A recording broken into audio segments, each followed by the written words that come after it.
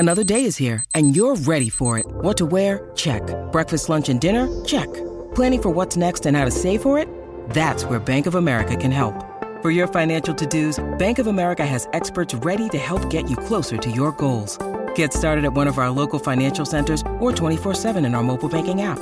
Find a location near you at bankofamerica.com/talktous. What would you like the power to do? Mobile banking requires downloading the app and is only available for select devices. Message and data rates may apply. Bank of America N.A., member FDIC. Welcome to the New Books Network. Hi, I'm Howard Burton, host and creator of Ideas Roadshow, and I'm delighted to present the following Pandemic Perspectives podcast, one of a special series of 24 podcasts that, together with our Pandemic Perspectives documentary and my book Pandemic Perspectives, A Filmmaker's Journey in 10 Essays, make up our comprehensive Pandemic Perspectives project, looking at the COVID-19 crisis from a spectrum of different angles. Today's Pandemic Perspectives podcast features Michael Berry, an expert on Chinese film and literature, director of the UCLA Center for Chinese Studies, and acclaimed literary translator.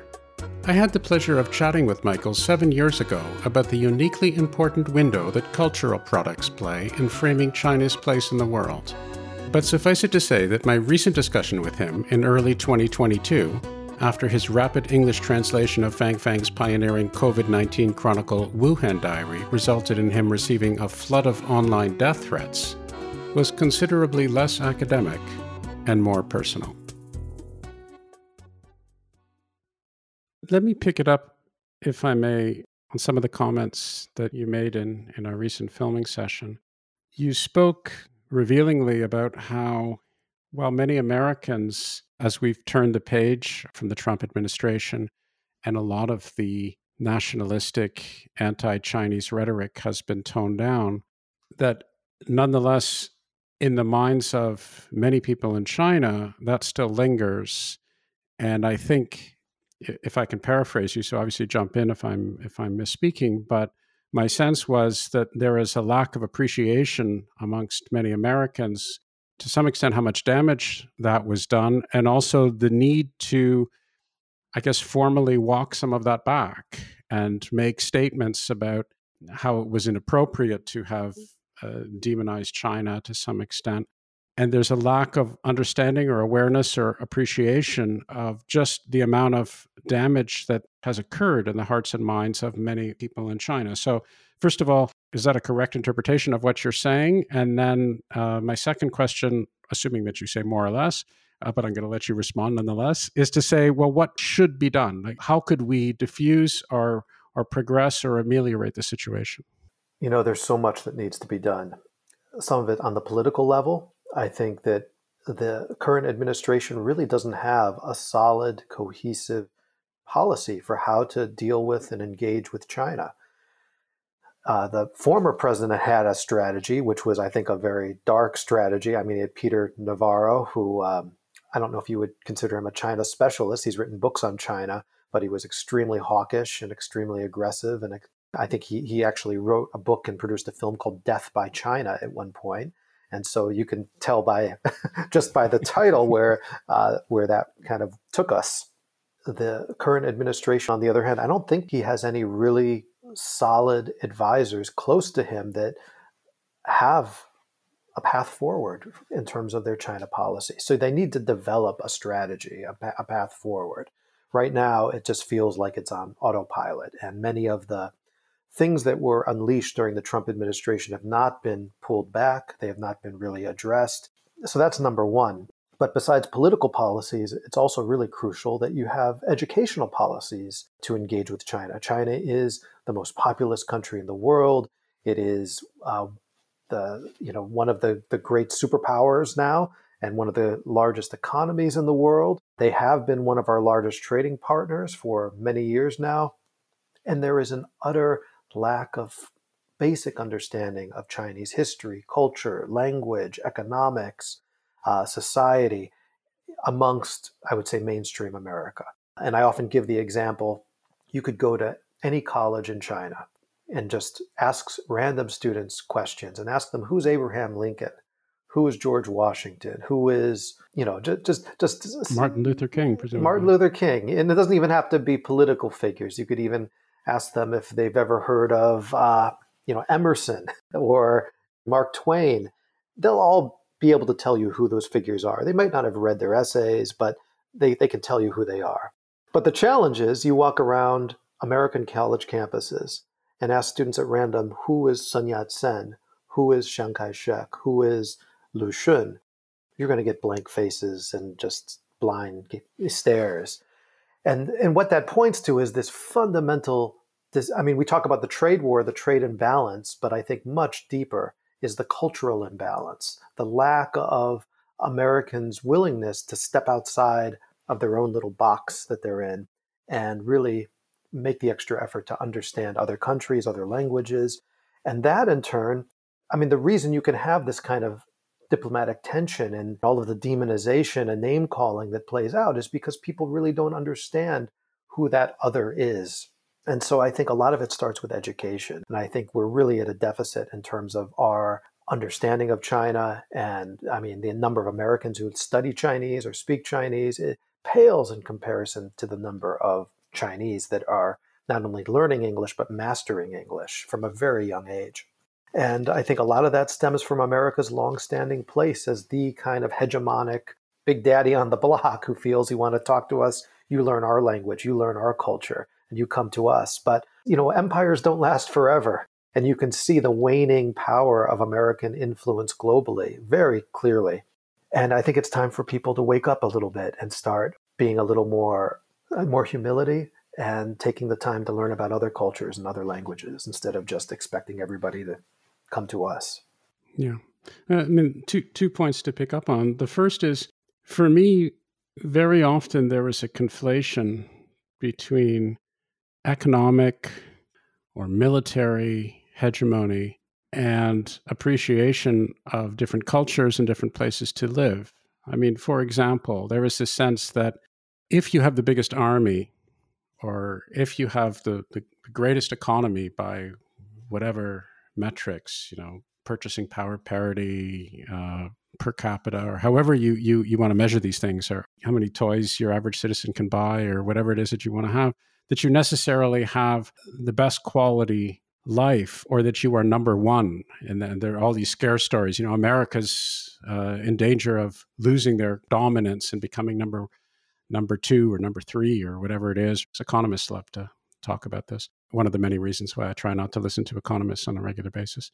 But if you actually look at some other places, if you were to examine what your average citizen of Norway, for example, is doing in her life, or you look at your average citizen of Germany or what have you, these people have very nice, positive, fulfilled, flourishing lives. They don't consider themselves in any way to be living in suboptimal circumstances because they don't have the world's number one economy or anything like that. It's a very odd way to measure your life, and not only your own personal sense of flourishing, but even how your country is doing on nationalistic grounds. It's a very curious metric that I think to some extent people are being force-fed. So there's that, and certainly I'm happy to have you comment on that. But one of the things I really wanted to ask is, so I'm very happy to hit on American parochialism, and I'm sure I'll continue to do that for a while, but I want to look at things in the other direction as well, because it does take two to tango. And there is, of course, invective which comes from China in terms of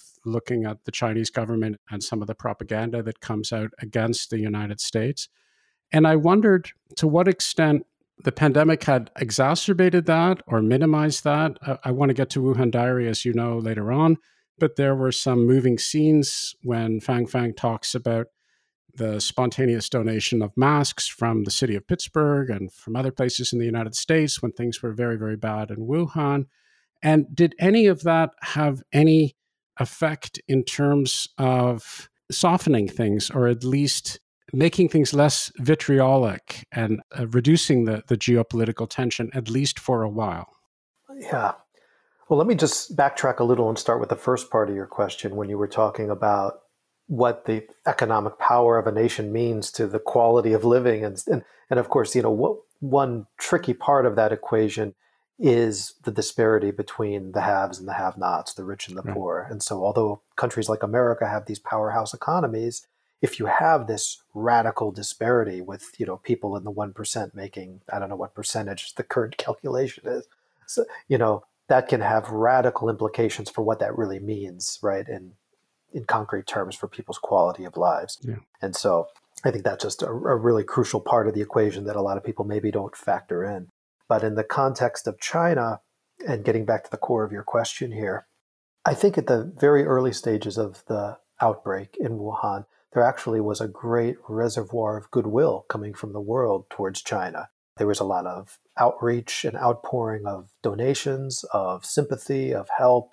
I mean, right here at UCLA, I had students that were doing drives to raise money to buy PPE and send it to Wuhan. And that was happening in cities all around the world, often spearheaded by international Chinese students who were studying here in the US. I saw that happening at campuses all over. And ironically, it was in part one of the reasons we had such a shortage of PPE when the pandemic came to US shores, because all of the in-stock masks and gloves had already been shipped off to China. And so it was kind of an irony the way all of that played out. But I think there was really a lot of goodwill. And then it was when the pandemic started to spread globally that we started to see the discourse shift. You start to see Donald Trump using kind of disparaging words to characterize the virus. So you hear China virus, Chinese virus, Kung flu. He starts talking about making China pay, quote unquote. The government in India starts talking about reparations from China for unleashing this virus upon them. And you start getting this kind of discourse setting in, and that starts putting things on a much darker path vis-a-vis how it's framed in international relations. And then the heat just gets continually turned up. And so once the US starts making these claims, China responds by having their foreign ministry spokesperson, Zhao Lijian, make a statement alluding to the fact that during the military games, which is an annual event that was held in Wuhan in, I believe, November or December of 2019, that the American military actually had smuggled the virus into Wuhan and they had unleashed it on the world. And it was actually so extremely conspiratorial in terms of the way these are framed. But what happens is it becomes a kind of tit for tat, and then they each are trying to outdo the other in terms of who's who. It's a blame game, essentially. And once this is set in motion, it's very hard to undo that. And I don't think we're out of that today. And so it's quite unfortunate the way in which a virus, which does not see race, religion, geographic or national distinctions, but somehow became politicized in such a powerful way that it actually turned nations against one another. And I think that's as bad as the death toll and the human toll of all those people who were sick and had family members die during the virus. This is a kind of secondary tragedy that was unleashed by COVID-19. Yeah. As I told you earlier, one of the things that particularly irked me was this whole idea of, did the virus escape from a laboratory in Wuhan investigation? Because unlike many things that are circulating around, this wasn't just limited to completely crackpot theories in social media. You had high-ranking political officials, you had congressional inquiries, you had serious, or at least what should have been serious members of the establishment spending their time investigating this. And here's my take on this. So let me just give you my take and then ask you whether you agree or disagree or to comment on it yourself. So my take was twofold. So at first you think, well, okay, that's not unreasonable. If you have something which is such a debilitating, terrible situation, then you want to be investigating what happened, with the idea that obviously you want to take whatever precautions necessary to minimize the likelihood of it happening again in the future. So that ostensibly is a reasonable thing to be doing. But there are two very significant provisos that come into one's head if you've spent any time thinking about this whatsoever. The first is that if you're going to make a serious, meaningful inquiry into the origins of a particular biomedical issue, say, then for it to have any credibility whatsoever, it has to be rigorously objective and it can't be seen to be a political football. And very clearly, one way to do that is you have an international inquiry where you have all parties participating equally. And this is clearly not what's going on when you have a bunch of people in one country or one group of countries that are tossing around these various theories themselves. So that alone invalidates the whole notion of the investigation. And the second factor is it's obviously manifestly a political argument when you recognize that even if it were the case, and I don't think there's any evidence, but I don't really care one way or the other, and I haven't been following it very closely. But let's just imagine, for the sake of argument, that it turns out that this was some kind of an accident from a military weapons laboratory or something like that. Again, I'm not suggesting that it is. I don't know. But let's just suppose, for the sake of argument, that it was. Even in that case, it's clearly insane to imagine that this was deliberate on the part of the Chinese people, given what incredible hardship and damage that it wrought. And secondly, if you're sitting in the United States or in Poland or in Australia or wherever the heck you are, any study that you have into best practices or worst practices or what happened is not ever going to have any implication whatsoever. You're not actually in charge of any regulation. You can't impose that, just as a Chinese inquiry about United States, weapons grade plutonium treatment isn't going to have any impact whatsoever on an American military establishment. So clearly, the whole thing is just a vain political exercise that is oriented towards increasing tension and scapegoating and diverting people from their present issues. So that's the way I read it from my very detached / ignorant perspective in yet another country. Is there anything to that? How would you respond to that? Would you agree or disagree with that analysis? This whole issue of the origins of the virus is an extremely complicated and sensitive, so sensitive to the point that I've never made any public statement about the origin of COVID-19 one way or another, and I don't feel I'm qualified to really do so. But I've been attacked. I think later we'll talk about these online attacks. But the issue of the origins of COVID-19 actually has been one of the key issues that I've been attacked for more than 18 months. And I'm someone who hasn't said a word about it. And so it just shows how high the stakes are on this issue. I think part of the reason we have these conspiratorial theories running rampant about it is, one, there certainly is to some degree a lack of transparency, at least during the early phase of the outbreak in China. I think we know that pretty well. During the first month or so, there were a lot of things that were not being revealed in a timely fashion. There was information that was not being transmitted. And then there's just the coincidence that one of the largest labs in the world that studies and does research on coronaviruses, novel coronaviruses, is in Wuhan. And so I think those two issues together helped light the fire for an incredible array of conspiracy theories that have taken on all kinds of shapes and forms. I'm not an infectious disease specialist. I'm a scholar of literature and film, so I'm certainly not in a position to comment on the scientific origins of COVID-19. Like you said, it's hard to imagine that this was intentionally designed and unleashed for some kind of political purposes. Is it possible it was a lab leak, an accident? I think that's certainly a possibility. Is it possible that it jumped from an animal species to humans? Certainly, that's probably, according to most scientific reports I've read, that's the most likely scenario. Yeah. Will we ever know?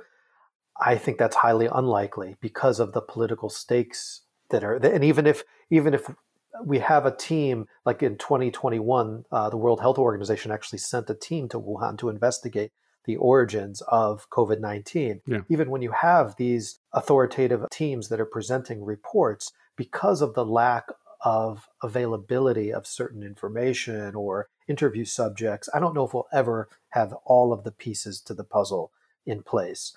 That said, what we do know is that the way in which the discourse around the origins of COVID-19 were harnessed and politicized was certainly done so certain political players could gain certain benefits. Like in the US, we were falling on our face in terms of the handling of COVID-19. I mean, talk about dropping the ball again and again and again. I mean, from the failed rollout of test kits early on, which allowed a window for the virus to spread unbeknownst to so many people, to the lack of any federal policies of masks and quarantines until I think they were way too slow in terms of implementing those kind of policies. But it was just one failure after another after another.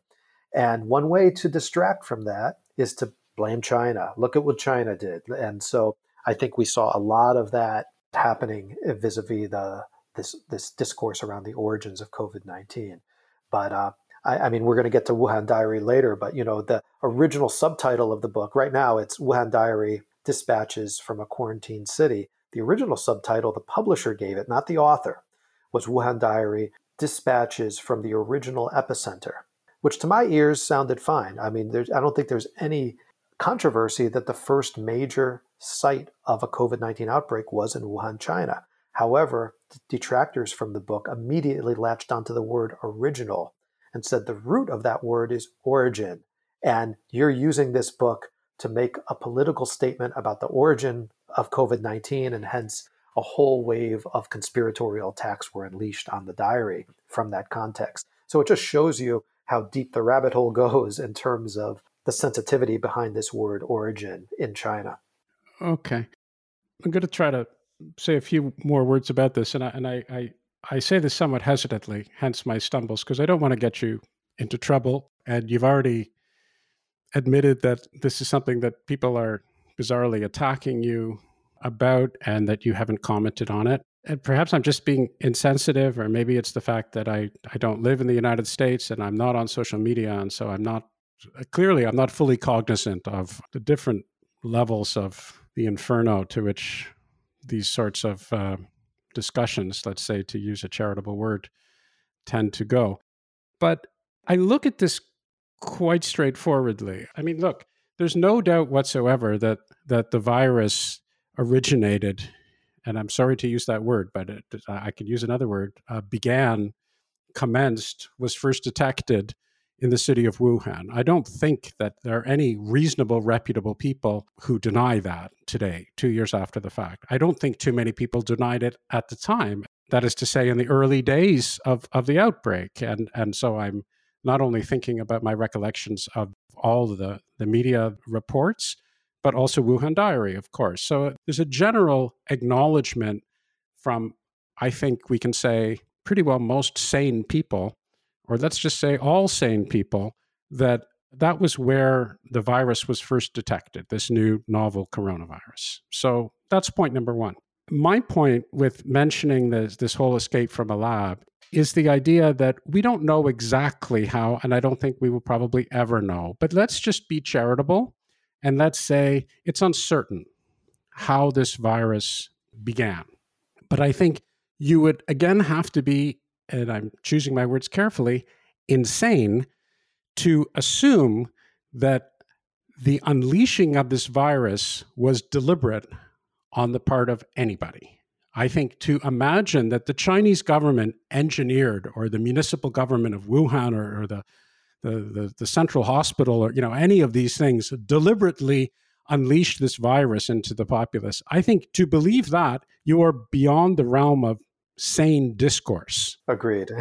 So then what I follow that up with is, well, when we're in the middle of a raging pandemic, to be spending all your time and effort, or a substantial amount of time and effort, in grappling with the specific origins of this issue, when we have so many other pressing concerns, when there is a significant number of people who are, my God, they're unvaccinated, when we actually have vaccines, when there is a tremendous issue with global inequality in terms of access to such vaccines, when there are so many more pressing issues at stake, to be oriented towards addressing first causes at this particular time, even in an international way, let alone in a rogue one nation way of holding meetings and trying to establish it, is so obviously inappropriate and so obviously politically motivated.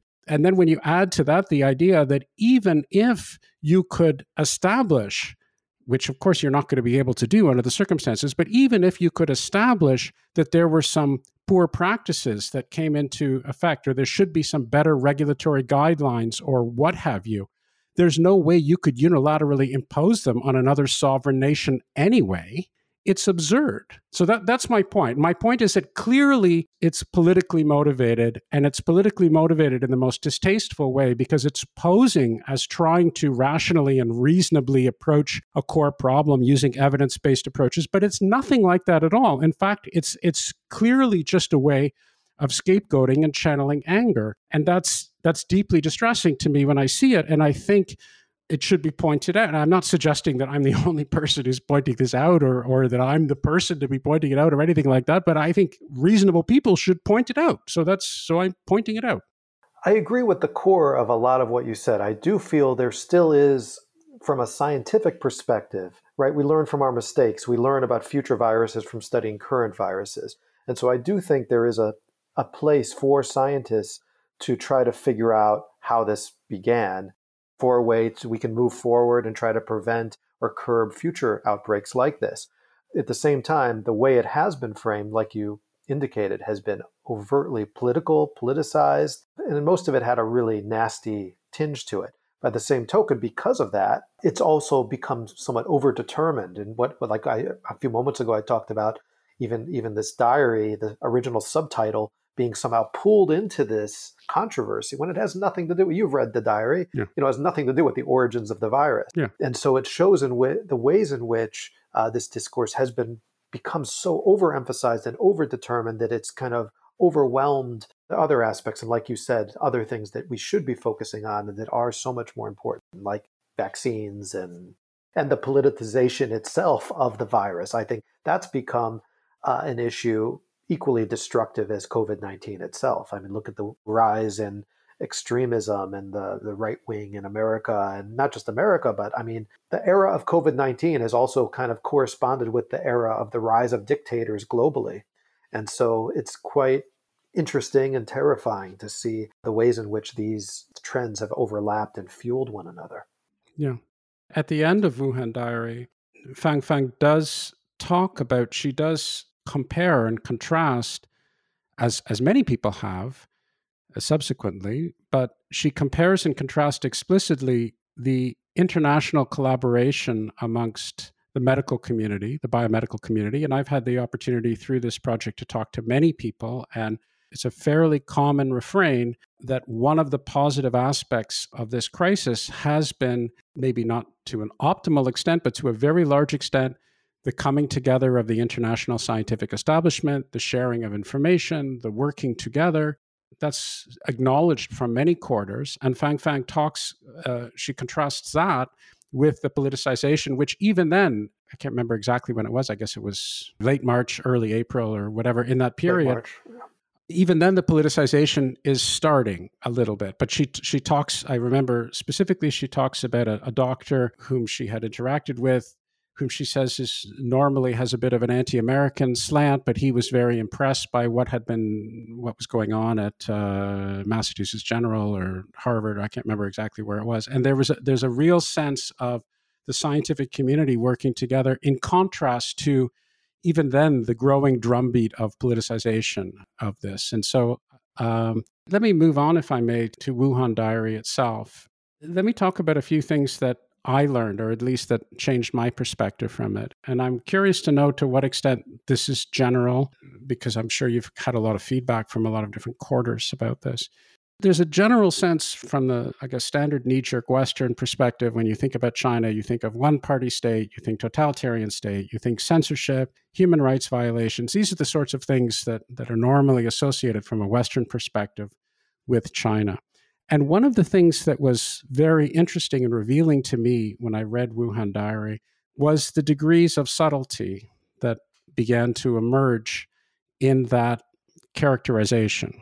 So specifically, here you have an author who's an acknowledged author, who's a celebrated author in China. She is clearly a brave individual, and she is very forthright in her determination, increasingly so as the book progresses, to denounce the individuals, either individually or at an organizational level, who are responsible for not having dealt with the disease earlier, who gave false information, who didn't alert the citizens, and so forth. So here you have somebody who is aware of censorship. She is herself being subjected to censorship, yet she is not only speaking truth to power, and here's where the subtleties really begin to get interesting for me. She is not calling for the overthrow of her government. She is not somebody who is saying that we necessarily have to have American-style democracy or anything like that. What she is pointing out the inadequacies and the inappropriate behavior that some people have invoked in the organization. And she is herself talking about how the government of China should take action. And she is pointing out to the documents and the rule of law within China that they should be able to take action. So she is saying China is a country that respects the rule of law. These people have broken the law, and therefore they should be held accountable and they should be punished in accordance with that law. And so it's a very, very different and much more nuanced interpretation of what's going on than I, as I guess your standard Westerner, would have naively believed. So I've rambled for quite a while. I'm eventually coming to a question. As you know, it takes me a little while to get there sometimes. So my question is this: to what extent is my bemusement, my initial bemusement, or at least my appreciation of that nuanced, more subtle version, how characteristic is that? Did you get that from a lot of people saying, wow, I didn't quite appreciate that things are much more subtle and much more nuanced, and you can have somebody who is an established literary figure who is herself saying things like, I took these guys who were defamatory to court before, and I'll take them to court again, that she believes in the rule of law in her country. She obviously recognizes that her country isn't perfect, like we all recognize that our countries aren't perfect, but that she does believe that she lives in a country that supports the rule of law, and she is framing all of her arguments in that context, and she is portraying her enemies as enemies of the government, these ultra-leftists as enemies of the reform movement in China that the current government represents. So I was shocked by that. I was at least very surprised by that. And I thought, wow, things are much more complicated or much more nuanced than I had appreciated. Is that a common reaction? Did a lot of people say that sort of thing to you? And to what extent do you think Wuhan Diary itself was an intriguing and effective vehicle for educating Westerners about these nuances?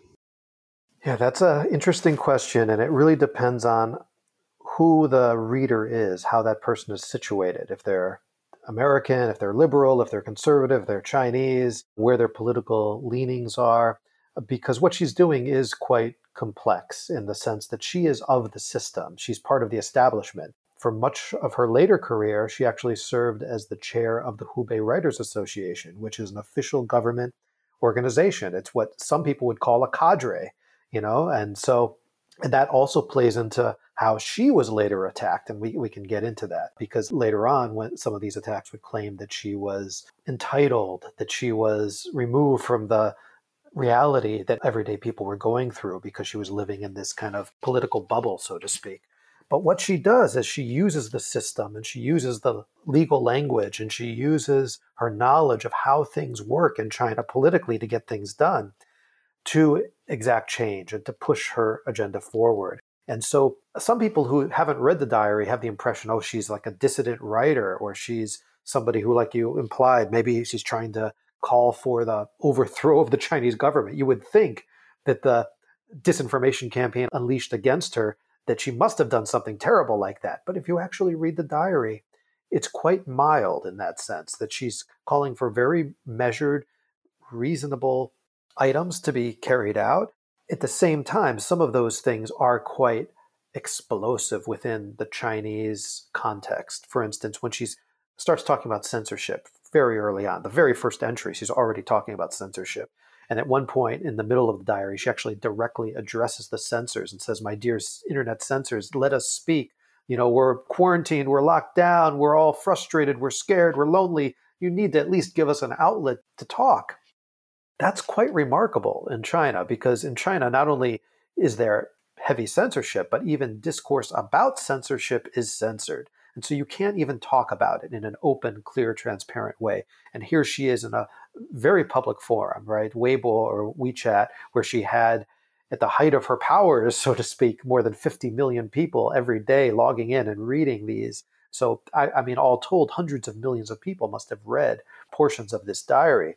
And she's using that as a space to kind of exact a more liberal, open, transparent civil society in China and bring that about for her and her compatriots. And so those segments are quite remarkable, that she was able to do that. And she did that by playing cat and mouse with the internet censors and using friends' accounts to blast these out, people forwarding them. And there was a very kind of creative way in which her message was amplified and got out to various people. But you're right that there are some detractors, besides the people who attack her for what she said. There's also detractors out there who think she didn't go far enough, that she was too tame and too timid in what she was asking for, and that she should have been a stronger voice for change. And so you really have responses that run the gamut. And it's hard to find a single pulse on how this work was received. But I think at its really core, what was most interesting about it is the fact that since around 2014, 2015, Xi Jinping and the Chinese central government started enacting a series of policies that were effectively reeling in the space for cultural discourse. It was getting smaller and smaller. What you could say, publish, make a film about in 2020 was very different than what you could do in 2013. It had gone backwards in the eyes of most, I think, artist friends that I know. They have books that they can't publish today that they would have had no problem publishing, a decade ago. And so the space has been retracting, and that's led to a certain tension beneath the surface of society that's been percolating between the conservatives, who are completely on board with Xi Jinping's policies and feel that this is in the best interest of the nation, and more liberal-minded individuals that want more transparency, they want more openness. What happened with Fang Fang's diary, it became a conduit or almost a Rorschach test for readers to articulate their political affiliations. And so you had families that weren't talking to each other because the kids were in support of Fang Fang and the parents were more conservative and they thought, no, this should be banned. This is terrible. Friends who had stopped talking to each other. I mean, there were all of these tensions that this brought to the surface, because it really became a litmus test for what kind of society do people in China want? A more liberal, transparent society, or a more hardline authoritarian society where anything that goes against or even criticizes certain government policies or could even possibly be used by, I mean, one of the big one of the big lines of attack against Wuhan Diary was it was passing the knife, quote unquote. 递刀子, it was handing the knife over to America that would then be used to punish China, to hurt China. This was kind of the smoking gun, so to speak. And so those people who signed on to that conspiratorial line of thinking felt that this was a dangerous book that was going to be used by America, that one day Donald Trump would go to a press conference and hold it up and say, here it is, here's the evidence. And they felt that this book needed to be destroyed at all costs. It was a matter of national security. This is how they framed it. Let me ask you to talk a little bit about how you got involved. I know you've written about this in different op-eds and different pieces. You have your translators afterward in the book itself. But I think it would be helpful for you just to give a little précis of how you got involved and how that process unfolded for you as translating, because I know it was very intense and in many ways, as you wrote, very surreal, and then aspects of the aftermath. So perhaps if you can just describe that would, I think, be wonderful. So I still haven't met Fang Fang face to face. All of our interactions have been via emails, texts, but we started communicating around, must have been 2017 or 2018, were our first text messages back and forth. And a mutual friend introduced us who thought I would be a good candidate to translate a novel that Fang Fang wrote called Soft Burial. The novel deals with historical trauma, which is a subject I've written about. I wrote a book called A History of Pain, which explored trauma in Chinese film and literature. I've translated many other novels that deal with historical trauma. And so she thought it would be a subject that might be drawn to. And I read the novel and I was really taken by it. And I agreed to translate this. I started in 2019, I finally began translating it. And I actually got a fellowship from the National Endowment of the Arts, a translation fellowship, to support that translation. That came a little later. But I started translating the novel, and that was the basis of our relationship. It was an author-translator relationship. Right. And then early 2020 comes, COVID-19, I start seeing the news. And Fang Fang is from Wuhan. She's lived her whole life since the age of 2 in that city. Most of her novels are actually, a lot of them are historical fiction set in the city of Wuhan. So she's kind of come to become identified with that city. So one of the first things that I thought of was Fang Fang when this happened. And I just would text her and ask her, are you doing okay? I heard what's happening. Hope you're safe. Hope your family's safe. And she would tell me, she's fine. Thanks for checking in. And we exchanged a few texts like that. I didn't even realize that she had started this blog.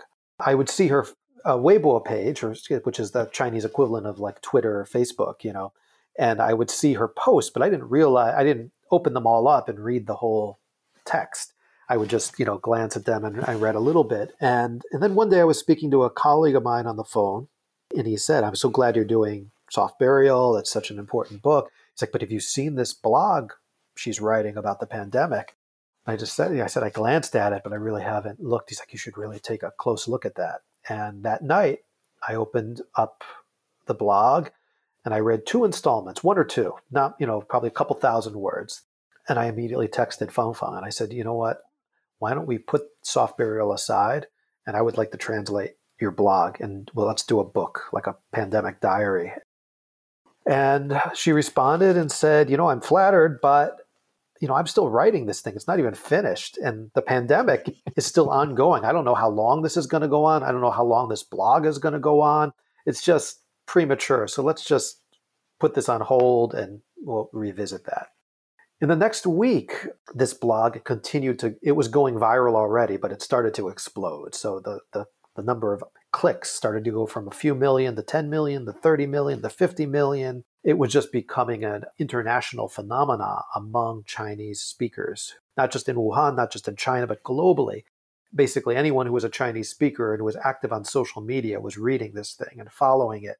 If you were in Wuhan, you were reading it to get a sense of solidarity and to understand what someone else was going through, to get up to the minute updates on what was happening, because it was really of the moment. Every day she's posting these 3,000 word entries that are explosive. They're unedited, they're raw, and they're just giving you the latest medical knowledge, what's happening in hospitals, how many beds are available, what's happening with her. It just became a kind of the go-to source for uncensored truth, because they felt that this is a voice they can trust. So as this is going viral over that next week, she starts getting feelers from publishers, agents, newspapers, and all of a sudden there's a little bit of, I guess what you could call a feeding frenzy in terms of the global media wanting a piece of this or wanting to get it out there. Right. And so she came back to me and said, you know what, let's do it. She's like, I have no idea how long it's going to go for.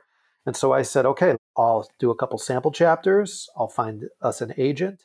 And we agreed that we'd work with the same agent and she would represent the project, and we would pitch it to publishers and see how quickly we could get this out. Because we really felt time was of the essence, in the sense that the world needed to know, not just to understand what was happening in Wuhan, but even more importantly, if this did become a global pandemic, I felt people had their heads in the sand. Here in the United States, nobody was paying it. It wasn't on your average person's radar at all, what was happening in Wuhan. Yeah. And so I just felt it was so vital to get this out as quickly as possible. And so it was very quickly we were able to line up HarperCollins, HarperVia, which is a subsidiary of HarperCollins. And I started to work at a feverish pace, translating approximately 5,000 words a day.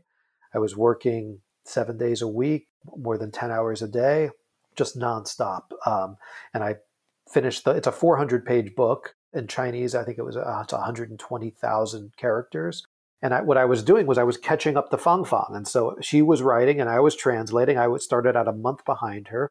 She began on January 23rd. I began translating on February 23rd, give or take, basically a month behind her. She finished the diary around March, I believe it's March 23rd or March 24th, and I finished the translation, I think, on April 8th. So I was just a couple weeks behind her, and I was just working at breakneck pace. And as I'm translating it, I'm seeing the writing on the wall. Like she's writing about the Chinese New Year's gatherings with tens of thousands of people gathered together for this banquet. And she's saying, are you crazy? There's an infectious virus here. You're having these large-scale gatherings. And that day in the newspaper that I'm translating, and I'm reading about Donald Trump's campaign rallies and political rallies that he's holding. And it's like, you need to read this. And so it just felt like I couldn't translate fast enough to get the word out. It was as if I was living in multiple temporalities at the same time. So I'm here in Los Angeles dealing with my reality, but more than half of my day is spent in Fang Fang's reality, living in this book. But through that book, it's predicting what I'm going through or about to be going through in Los Angeles. So when the project started, she was under lockdown. I was not under lockdown. About a month into it, I was under lockdown here in Los Angeles. All the things that she's talking about, trying to order groceries online and struggling to get an order. I'm doing that with, Whole Foods deliveries, and you can't get an order because it's just everything's booked. I mean, all the little details that she's describing, I start to I shouldn't say vicariously experience, because it was a warped version of what she experienced. We were going through a very similar experience, but in a different kind of time frame, in a different location. And so it was a really unique experience to go through that and to see what I was writing about. Not only, usually you read a work of literature and you can relate to it, maybe it reminds you of things in your life. In this case, it was really predicting every step of what we would go through in this global lockdown. So it was truly a unique experience as a translator. And as you kind of also alluded to, one of the strangest things that happened was, if you read the diary, you know that there are two viruses she talks about. One is the virus of COVID-19. The other is the virus of disinformation and online hate. And she had been a victim of that from pretty early on in the diary. She starts talking about the hate attacks against her, the hate campaign. And as the diary continues, that becomes an increasingly large part of what she discusses in the diary. I think by the end, it almost feels like the last third of the diary, probably 30% of the content, is about the hate campaign against her. And I always thought of myself as a very empathetic person. And my heart broke for her as I'm translating this content, and I'm trying to put myself in her shoes and be the best advocate I could for her. But as you know, like becoming a parent or suffering from a terrible disease, there are some things in life you can only really appreciate unless you experience it. And in mid-April, about April 8th, the trolls started to come after me for translating the book. And then I became targeted as part of this conspiratorial campaign. And all of a sudden, I was also not vicariously again, but actually experiencing the same kind of death threats and hate and despicable attacks that Fang Fang had been subjected to. And so that really gave me a whole nother level of appreciation for what she was going through. And, and in some ways it also, you try to look at the silver lining of things. There's no great silver lining to getting daily death threats and getting daily attacks like that. But, like as a white man living in America, there's a certain privilege that is invisible that you don't really see. And it's hard sometimes to really understand what, say, African Americans went through for hundreds of years in this country in terms of the daily violence and discrimination that they faced. And I kind of looked at it as a good way to make myself a better ally and a more sympathetic person, because like I said, you don't really understand it until it comes to your doorstep, and it opens you up and it makes you understand the plight of others in ways that, though you think you have the capacity to stand in other people's shoes, I don't think you really can until you experience, and a lot of the attacks were racist in nature. I can't tell you how many times I was called white pig or white skin pig. Bai Pi Zhu, that was one of their favorite comments, be called a white nationalist, calling it a Nazi, even though my family's Jewish. I mean, just crazy crazy attacks. But yeah, I tried to turn it around to make myself more sensitive. Also, in the Chinese context, there's a long tradition of the so-called literary inquisition of intellectuals who have been persecuted by the various political campaigns for decades. And again, I study this, I teach this, I've been teaching it in my courses and writing about it for decades. And I thought I had a pretty good understanding of how these campaigns function and what it might feel like if you were targeted by some of these campaigns. But again, until you walk in those shoes, it really gives you a completely different understanding of the experiential aspect of what it means to go through a campaign like that. Yeah. I mean, we all like to, well, maybe not all of us, but I think almost all of us like to believe that we're tolerant, reasonable, empathetic individuals. But it is, of course, difficult to understand what that must feel like if you don't have any personal experience of it whatsoever. Yeah. Literally thousands of attacks, death threats, hateful, despicable, often sexualized, racialized language. I mean, it's a form of psychological terrorism that's hard to put into words and also hard to articulate what that does to you on a deep psychological level.